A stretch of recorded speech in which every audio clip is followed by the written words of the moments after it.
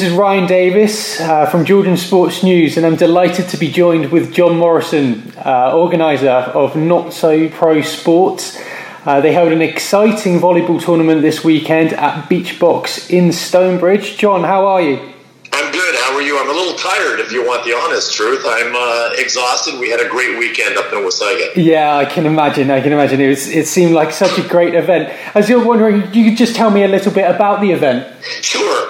Well, we've been doing a beach volleyball tour in Ontario for 24 years.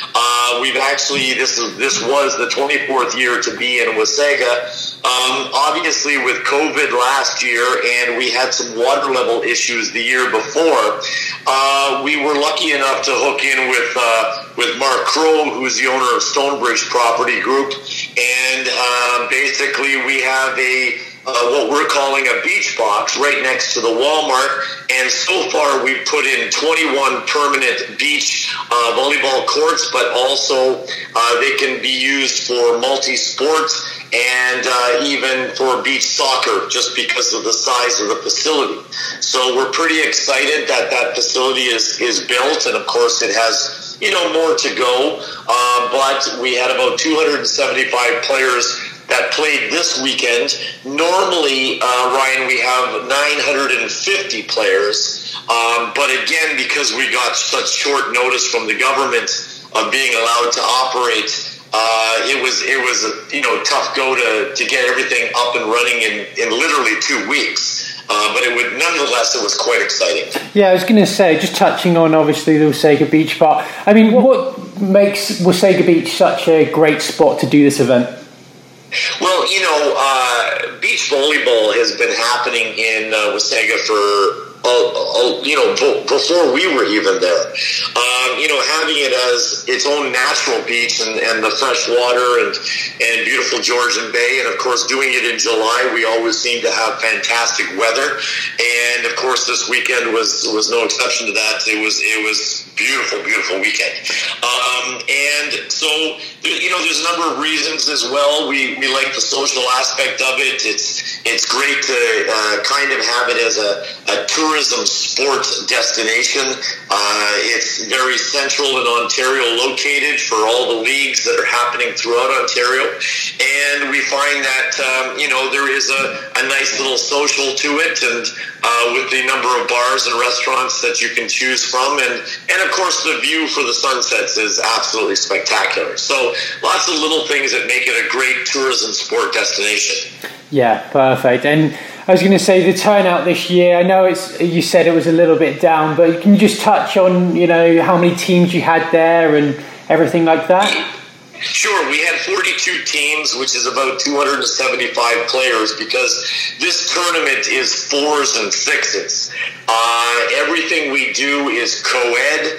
And the teams, you have to have a minimum of 2 of the opposite sex on your team to play. So, a 6's team, the minimum requirement is 4 and 2, and with a 4's team, the minimum requirement is 2 and 2.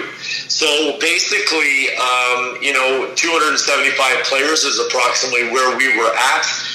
Because each team also has a few subs, because there's a lot of volleyball. We actually play 18 games over the course of the weekend, plus finals. So it is quite a fast and furious tournament, lots of volleyball. And then, of course, we have a DJ and sponsors and all kinds of other things, which makes it fun. Yeah, absolutely. I mean, it's great that you got a great turnout. I mean, it must have been really difficult this year, coordinated with COVID. You said you had 2 weeks to get this event going. Is that correct? Yeah, we couldn't even start building the facility until we were into step 2.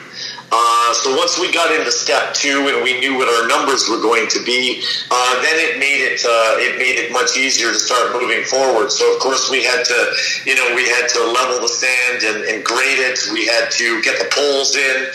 We had to move the storage containers that were there into different positions so that we can use it. We also own We The Beach apparel company, and so We The Beach is going to have its own little surf shop there once we get a little bit more up and running.